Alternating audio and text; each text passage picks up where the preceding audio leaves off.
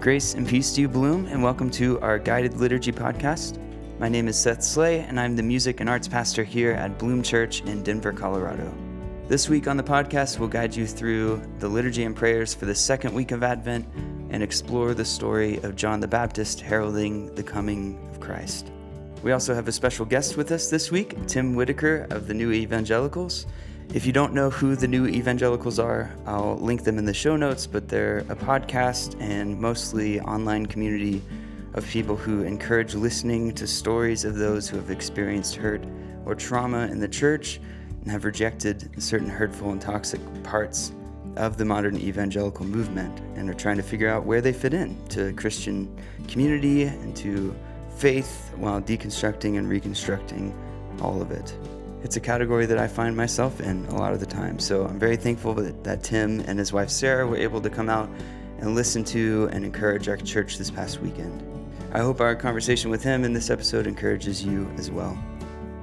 One more little announcement before we get into the liturgy. We likely won't be getting out any more Advent episodes this month, but we will have a special Christmas Eve guided liturgy for you that releases that day that we hope will help us all feel connected on a day where we are all kind of spread out, celebrating with people we love, or possibly on a day that can feel lonely and disconnected from family and friends.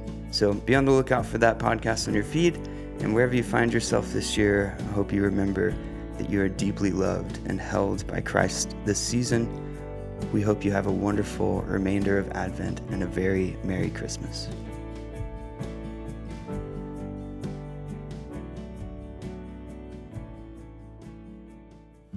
A voice cries out in the wilderness, "Make straight the way of the Lord." Let us listen and turn to the Lord in penitence and faith. Lord Jesus, you came to gather the nations into the peace of your kingdom. Lord, have mercy. Lord, have mercy. You come in word and sacrament to strengthen us in holiness. Christ, have mercy. Christ, have mercy. You will come in glory with salvation for your people. Lord, have mercy. Lord, have mercy. Let's join with the church worldwide in praying the prayer of the day. Merciful God, who sent your messengers, the prophets, to preach repentance and prepare the way for our salvation. Give us grace to heed their warnings and forsake our sins, that we may greet with joy the coming of Jesus Christ, our Redeemer, who lives and reigns with you in the Holy Spirit, one God, now and forever. Amen. In the beginning was the Word, and His light shone throughout the earth. He was with God before all things, and He came to be with us. The light shines in the darkness, the dark cannot overcome it. We give glory to the one humbly born, buried Son,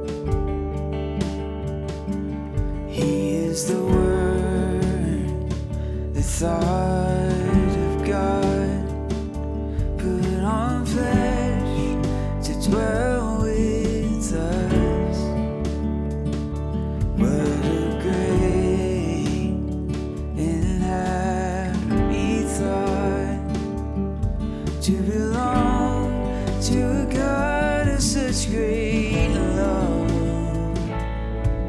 The light shines in the darkness, in the dark can light overcome it. We give glory to the one humbly born, Mary's son. The Holy Lord of Lords,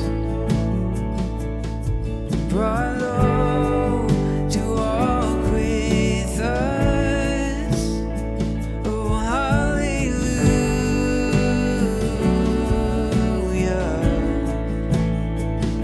hallelujah.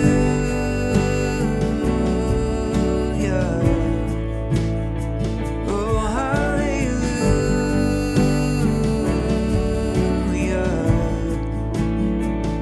Oh, hallelujah.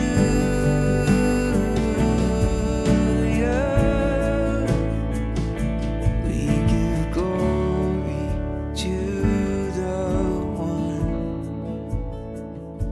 humbly born, Mary's son.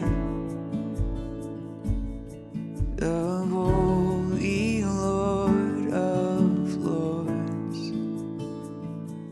was brought low to walk with us. Hallelujah.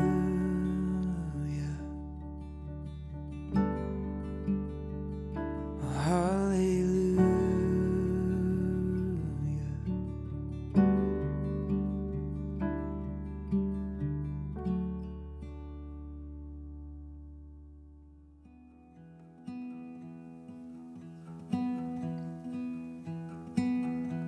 Hear a reading from the prophet Malachi, chapter 4. The Lord of Heaven's armies says, "The day of judgment is coming, burning like a furnace. On that day, the arrogant and the wicked will be burned up like straw. They will be consumed, roots, branches, and all. But for you who fear my name, the Son of Righteousness will rise with healing in his wings. And you will go free, leaping with joy like calves led out to pasture. On the day when I act, you will tread upon the wicked as if they were dust under your feet, says the Lord of Heaven's armies. Remember to obey the law of Moses my servant, all the decrees and regulations that I gave him on Mount Sinai for all Israel. Look, I am sending you the prophet Elijah before the great and dreadful day of the Lord arrives.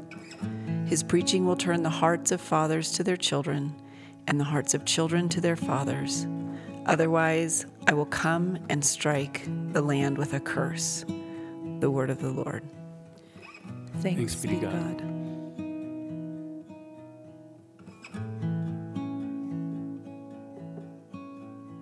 Hear the song of Zechariah. Blessed be the Lord, the God of Israel. He has come to his people and set them free. He has raised up for us a mighty Savior, born of the house of his servant David. Through his holy prophets he promised of old that he would save us from our enemies and from the hands of all who hate us. He promised to show mercy to our fathers and to remember his holy covenant. This was the oath he swore to our father Abraham, to set us free from the hands of our enemies, free to worship him without fear, holy and righteous in his sight, all the days of our life.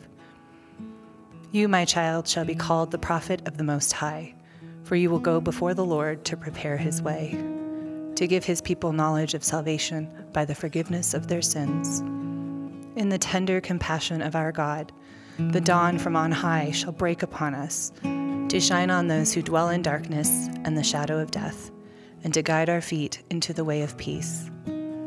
Glory to the Father, and to the Son, and to the Holy Spirit, as it was in the beginning, is now, and will be forever. Amen.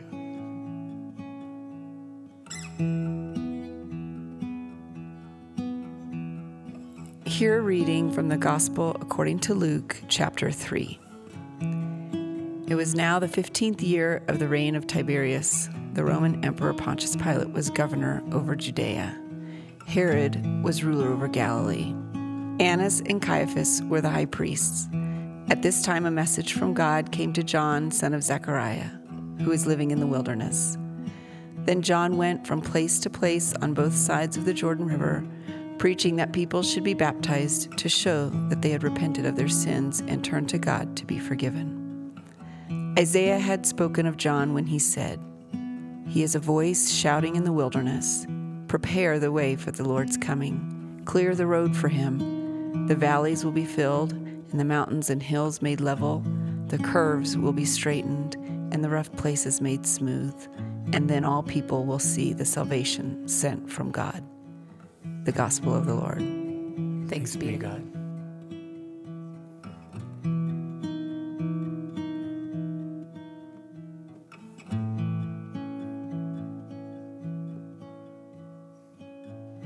I've had this image throughout Advent of the reality of being held, of all creation being held.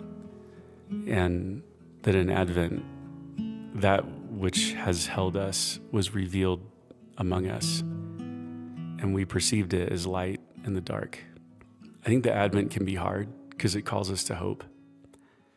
It's a lot easier for the church to call us to mourn, to recognize and be aware of the places in us that need to repent, to change. But the harder call, I think, is to hope. Because it calls us to do as John the Baptist is doing in this passage, to stand on the edge of the known world and to call forth God's future kingdom, his compassion, kindness, healing, everything that we see in the life of Jesus. And that can be hard because it's hard to see beyond the current falling apart sometimes. But I love what Fleming Rutledge says about Advent, that it's John the Baptist's location that makes him an Advent person, on the edge of what we know, in the middle of the corruption, in the middle of the falling apart, but yet a conduit for hope, a conduit for light, preparing the way for what's to come. And that location, she says, is our Advent location. And not only our Advent location, but our location as those who are open to Christ, that we would be light in dark, that we would be hope manifest in this world. And so the call is hard, but also the call is not just us. The call is to be open to hope. The call is to be open to light, to receive the inspiration of Christ, that we would become it for the world. So Bloom, this Advent, may you hope.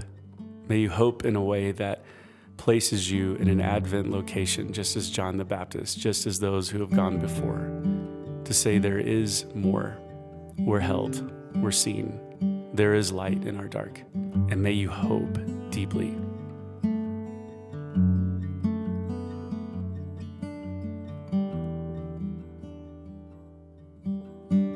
I'm wondering, what does it actually mean to hope? Is it like a mental ascension is it a feeling that I'm supposed to have? Is it just like, a mental like belief that of something in some future distance? And I think that whenever I hear hope, sometimes I kind of think about how it's been like weaponized against me in my own upbringing to be like, just wait for your miracle. It's right around the corner, like positivity. And give us more money at the church too, because your miracle's right around the corner. So I think I'm just wondering, like, what does it mean to actually hope? Yeah. I don't know how to do that. Aside from what my evangelical heritage taught me to hope is, which I'm finding maybe is problematic. So now I'm not sure where to go. I think that Advent is really hard for me every single year, and I think you finally defined why. There's something inside of me that is irritated that I have to look at the hopelessness and the darkness of the world. It's harder for me to sit in that space because it's already really a natural space for me to want to be in. So it's a good question, because I think hope has meant positivity, and I think it's been turning into, what does it mean to have light in dark spaces, which is really different than positive hope. Yeah. Yeah, hope is a little bit of a triggering word, probably because I'm on the other end of you, Dulce, in that my natural tendency is to be uber optimistic, like always so hopeful. And the longer that you live in that, the longer you feel a little burned by that, because it just never really seems to work out that way. And then you start to feel really kind of stupid, Right. and a little ridiculous and foolish. Yeah. And yet it's just something that is innate in me. I want to undo it at times, like almost talk myself out of it, because there is, all the baggage that comes with that, the fear of disappointment and expectations and having to name that and all of that. Mm-hmm. And so hope is a weird word for me too, because I think it does go to, like you're saying, to like, is it a feeling? What is this thing? And just in the last couple of months, I think for me to reframe it for myself more outside of the word of hope, but just like, what am I for? Mm-hmm. Like, what am I just for? And if I reframe it in that, I can be for someone, and I can be for the way of the kingdom, and I can be for what Jesus calls us to, and for the poor and the oppressed. Like, I want to be for them. I want to be for the broken. And what does it look like to kind of hold space in being for something that feels really right? Because I think for me, then it takes away from it being a feeling that I'm just kind of waiting to see if it's going to play out or not. And it more pushes me to action. And if I'm for somebody, then what's my role in being for them? If I'm for the kingdom, what is that? How does that play out through me? Even this morning, when you're like, what are you hopeful for the church? Like, even that, it's like, what are we for that's still good? Right. What are we still calling ourselves to? What is still life-giving and pure? And that, when I talk about it, it's like hope comes as a result of that. It doesn't have to start it. And I think for so long I started with hope and like just waited. Like, let it be, And so I feel like I'm kind of having to retrain myself in how I approach hope. It is this weird tension that we're in where obviously we know we can't fix all the world's problems, and that our hope is that one day the divine restores the cosmos, right? Everywhere, like globally and cosmically. But also we have a part to play in that now. Yeah. So like this hope is kind of far off, but also very real in the moment.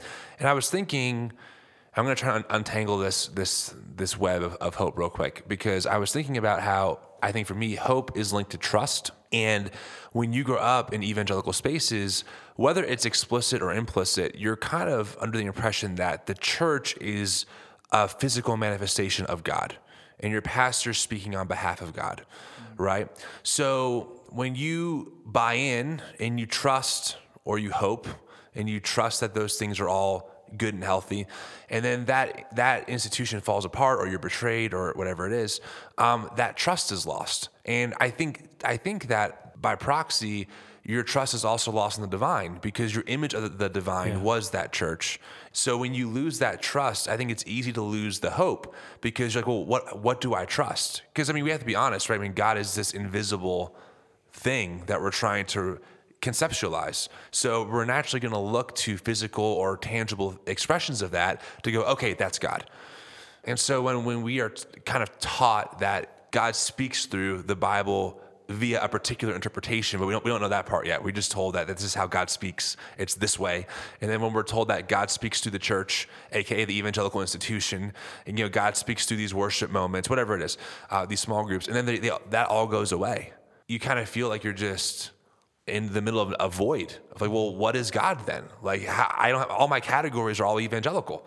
So I think for me, I'm trying to reframe, like you said, okay, hope, I want to believe that at the end of the day, at the center of God is good, but my only experience of this divine has actually been now incredibly negative and traumatizing. So what do I do with that? So I think that's what I'm trying to unravel when it comes to those connections, because for me, it's all really tied together. Mm-hmm. And that doesn't feel unlike a bunch of belief systems thinking that when Christ came, it would be with an army, and he came as a baby. Mm-hmm. It feels almost the same, because it's like, can you trust the fate of everything to this small thing you didn't expect? Mm-hmm. This like powerless thing. It looks powerless. Right. Yeah, I mean, because all of that fits too. They had the church then also hollering really loud on what the church meant. Mm-hmm. And here comes this infant. Yeah. It's just crazy. Yeah. I think back to what you said earlier, Tim. We talked about the supernatural location of John the Baptist this morning, but physically, like, he was out in the wilderness. He was physically calling people out of the corruption, be it religious systems or the governmental systems. I mean, he was calling people to encounter the divine, and he was killed for it by the religious system, by the governmental system. It's hard to believe that he did that because his miracle was around the corner. Right. Like, he had to have been captivated by something, drawn into an energy that already exists, that divine hope. Yeah. And because I think what we're talking about, it's hard. Misplaced hope turns into hurt and trauma. Mm-hmm. And then hope that we try to conjure up within ourselves is just as hurtful. But he seems to be caught up into something other than, both supernaturally and physically. Mm-hmm. Yeah, I think it will just take, at least for me, just take time to build new bookshelf space for new categories that, Tim Mackey always uses that analogy, of like, there's no shelf space for sometimes categories that we just haven't encountered before, obviously. Yeah. And so I feel like the bookshelf and the shelf space I had was built on a framework of modern, really white-centered evangelicalism. And I'm realizing that the divine is really way beyond and way more beautiful than that. And so, but unfortunately right now, all of that shelf space there's no more room. I got to take some other, things away and build some new shelves and learn some new categories to start reframing, I think, a lot of these terms.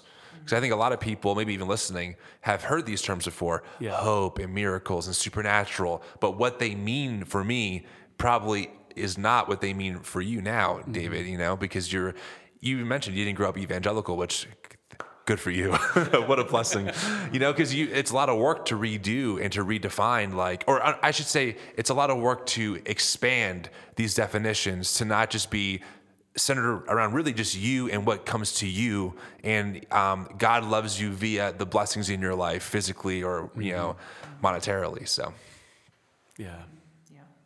There's a lot of unlearning, relearning that has to be done around seasons of the church, I think. Yeah. Especially for people who are kind of going through a deconstruction or a reshaping of their faith. Mm-hmm.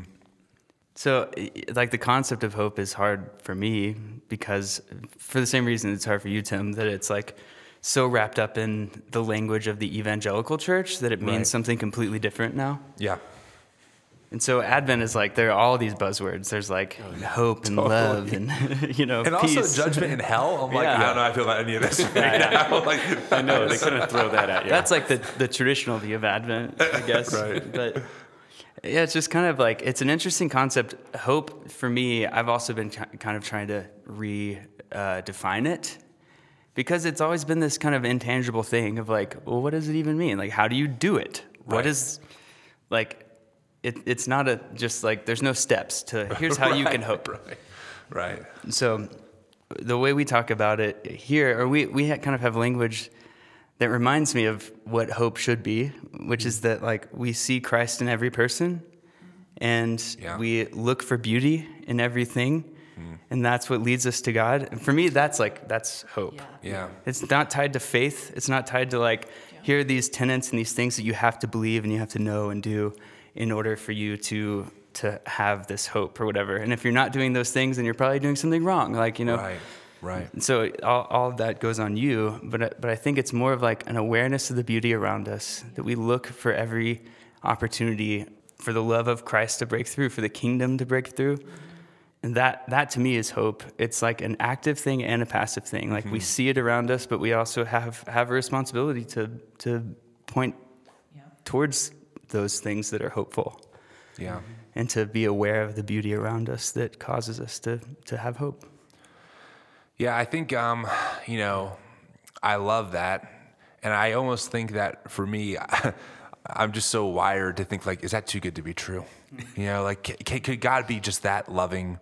Is there a catch?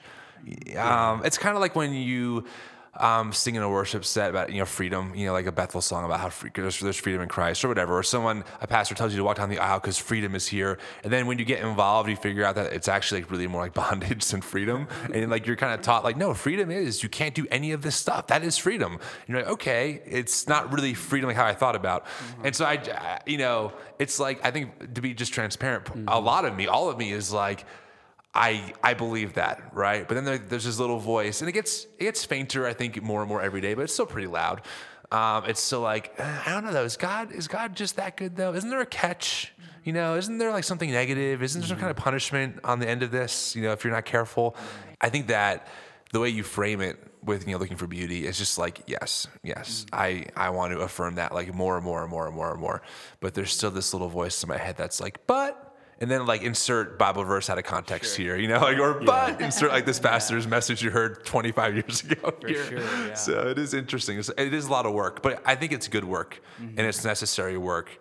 And I think a lot of people want to put that work in because they're really sick of the, I don't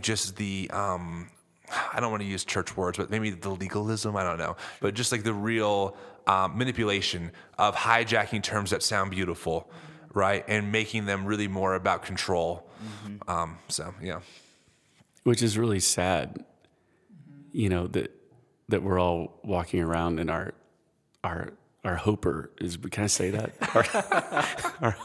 It's broken. Our hoper is broken. Our hoper's broken. Because when you go into Lent, it's this invitation to retreat into the silence and give attention to the state of your soul. And I think we're all like, yeah, I can do that. Mm-hmm. Advent is different because it throws you and I think about, the hardest places in the earth I've been. It puts you right there in hopelessness. Because that's kind of what we tend to do, humans. We build these hopeless systems where people are hurt and manipulated, and it's like Advent says, stand in the middle of that in hope. And I feel like I'm this little robot. I open my front cover on my chest, and my hoper is like, I go, oh, I don't know if I can do this. And the sad thing is, it wasn't broken from the hopelessness of the world. It was broken from the religious systems in the evangelical church. Yes, to be precise. Yes. So that's a tragedy to me. That's why we're here. It wasn't, no one to me, I don't think we've mentioned the hopelessness of the world. I think we've mentioned more the religious systems that we were brought up in that broke our ability to hope. And so it's just a sad state. And I'm just speaking that out into the space that it's hard. When I was going through a really just intense time in my life of a lot of anxiety and panic attacks, the Bible at the time really came alive in a new way when you're reading the psalmist and he's in despair, or you're reading Ecclesiastes and you're like, the first words are meaningless. And I'm like, yes, exactly. Life is meaningless. That's right. This guy gets me. And I think that is maybe the hope, to turn this around a little bit, is that maybe the hope is that, oh my goodness, like people throughout history have been in these positions before, and they're brilliant minds who we can empathize with and who are empathizing with us.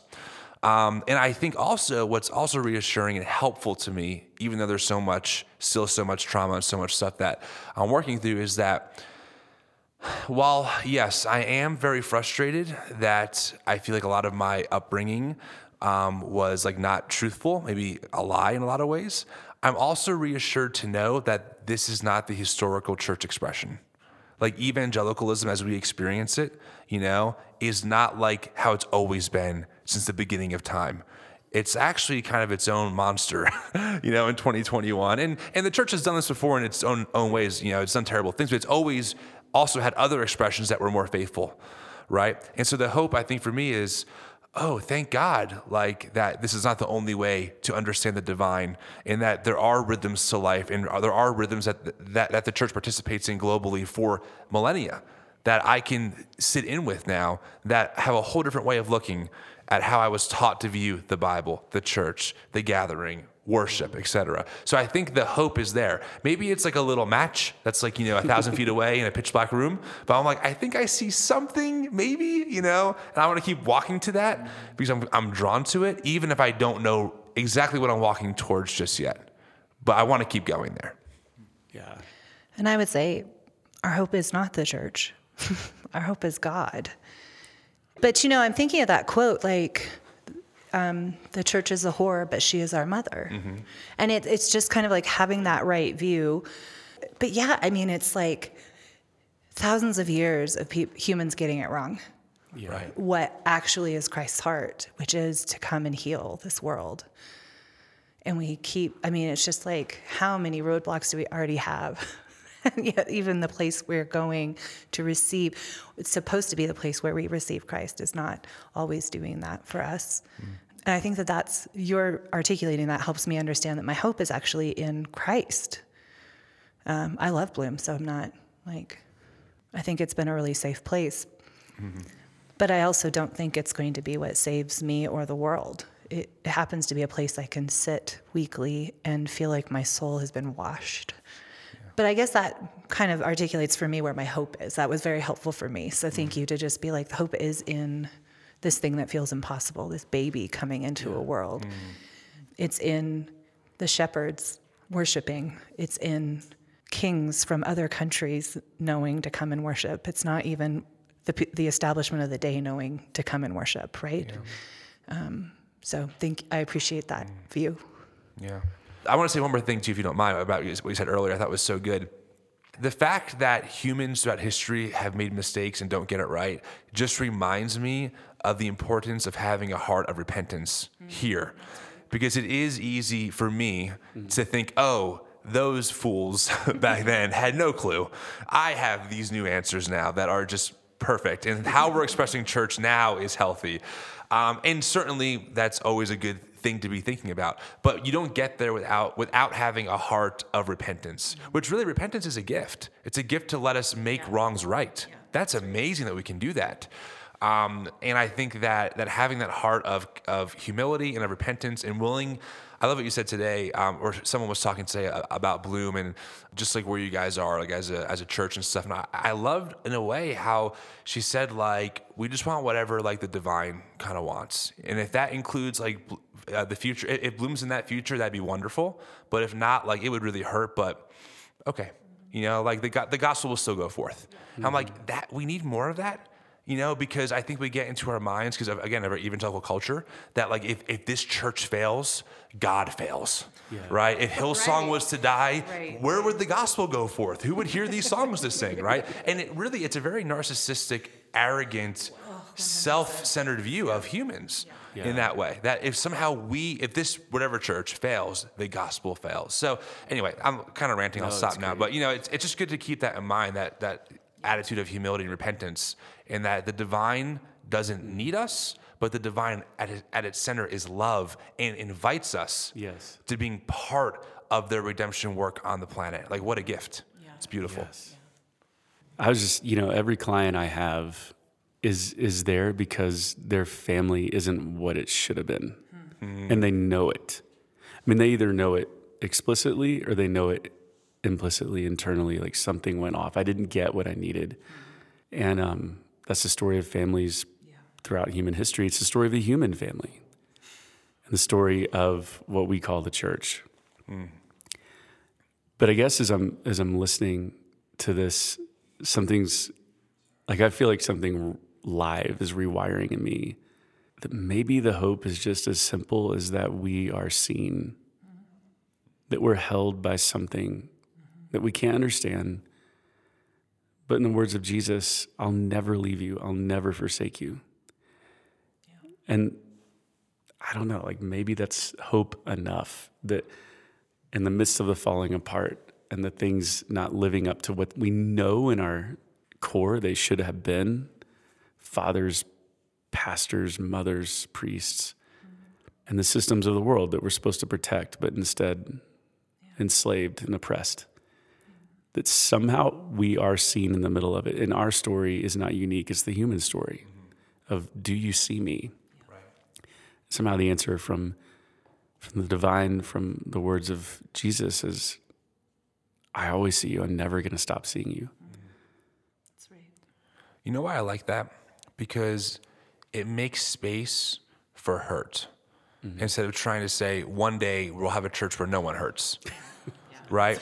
And I think that like we're all aiming for something better, and I think we can kind of, it's definitely a tension. Like it's really a paradox in a lot of ways, because you don't want to have any hurt in any church or in any system anywhere, you know. But also, as long as humans exist, it seems like the pattern so far is at some point you're going to end up hurt, no matter where you go, what job you have, whatever it is. So I like that because it makes room for saying, we know that at some point you're going to need the divine to hold you. Yeah. And when that happens, we'll do our best to be a physical embodiment of that. Yeah. Instead of saying, oh, you're never going to get hurt again because what we've created is the new ultimate heaven on earth, right? Which it only sets people up really big time to fail. So I like that because it makes room for the reality of life, which there is pain to life, right? All of us have had moments, no matter how safe our personal families are or even our churches are. There's all moments that, and also I should say that there are moments where I've been a part of that, where I've been the person victimizing someone else with my words, right? Or whatever it is. And so I think it allows for ownership there and to recognize that as much as we don't want to be, we're not perfect. And we also have our moments of perpetuating the cycles that we don't want to perpetuate. And that's where repentance comes in. And also making room for the fact that no matter what systems we build, you know, it's impossible to eradicate all hurt or pain. But how do we work with people when that does happen, you know, to do our best to heal and to offer a place to heal. Bloom in the season, whatever hope feels like for you, be it healing, be it presence, may you experience the fullness of that, the beauty of that. This Advent, may you experience the light in every darkness. You are loved. Watchful at all times, let us pray for strength to stand with confidence before our Maker and Redeemer. That God may bring in his kingdom with justice and mercy, let us pray to the Lord. Lord, have mercy. That God may establish among the nations his rule of righteousness, let us pray to the Lord. Lord, have mercy. That we may seek Christ in the Scriptures and recognize him in the breaking of the bread, let us pray to the Lord. Lord, have mercy. That God may bind up the brokenhearted, restore the sick, and raise up all who have fallen, let us pray to the Lord. Lord, have mercy.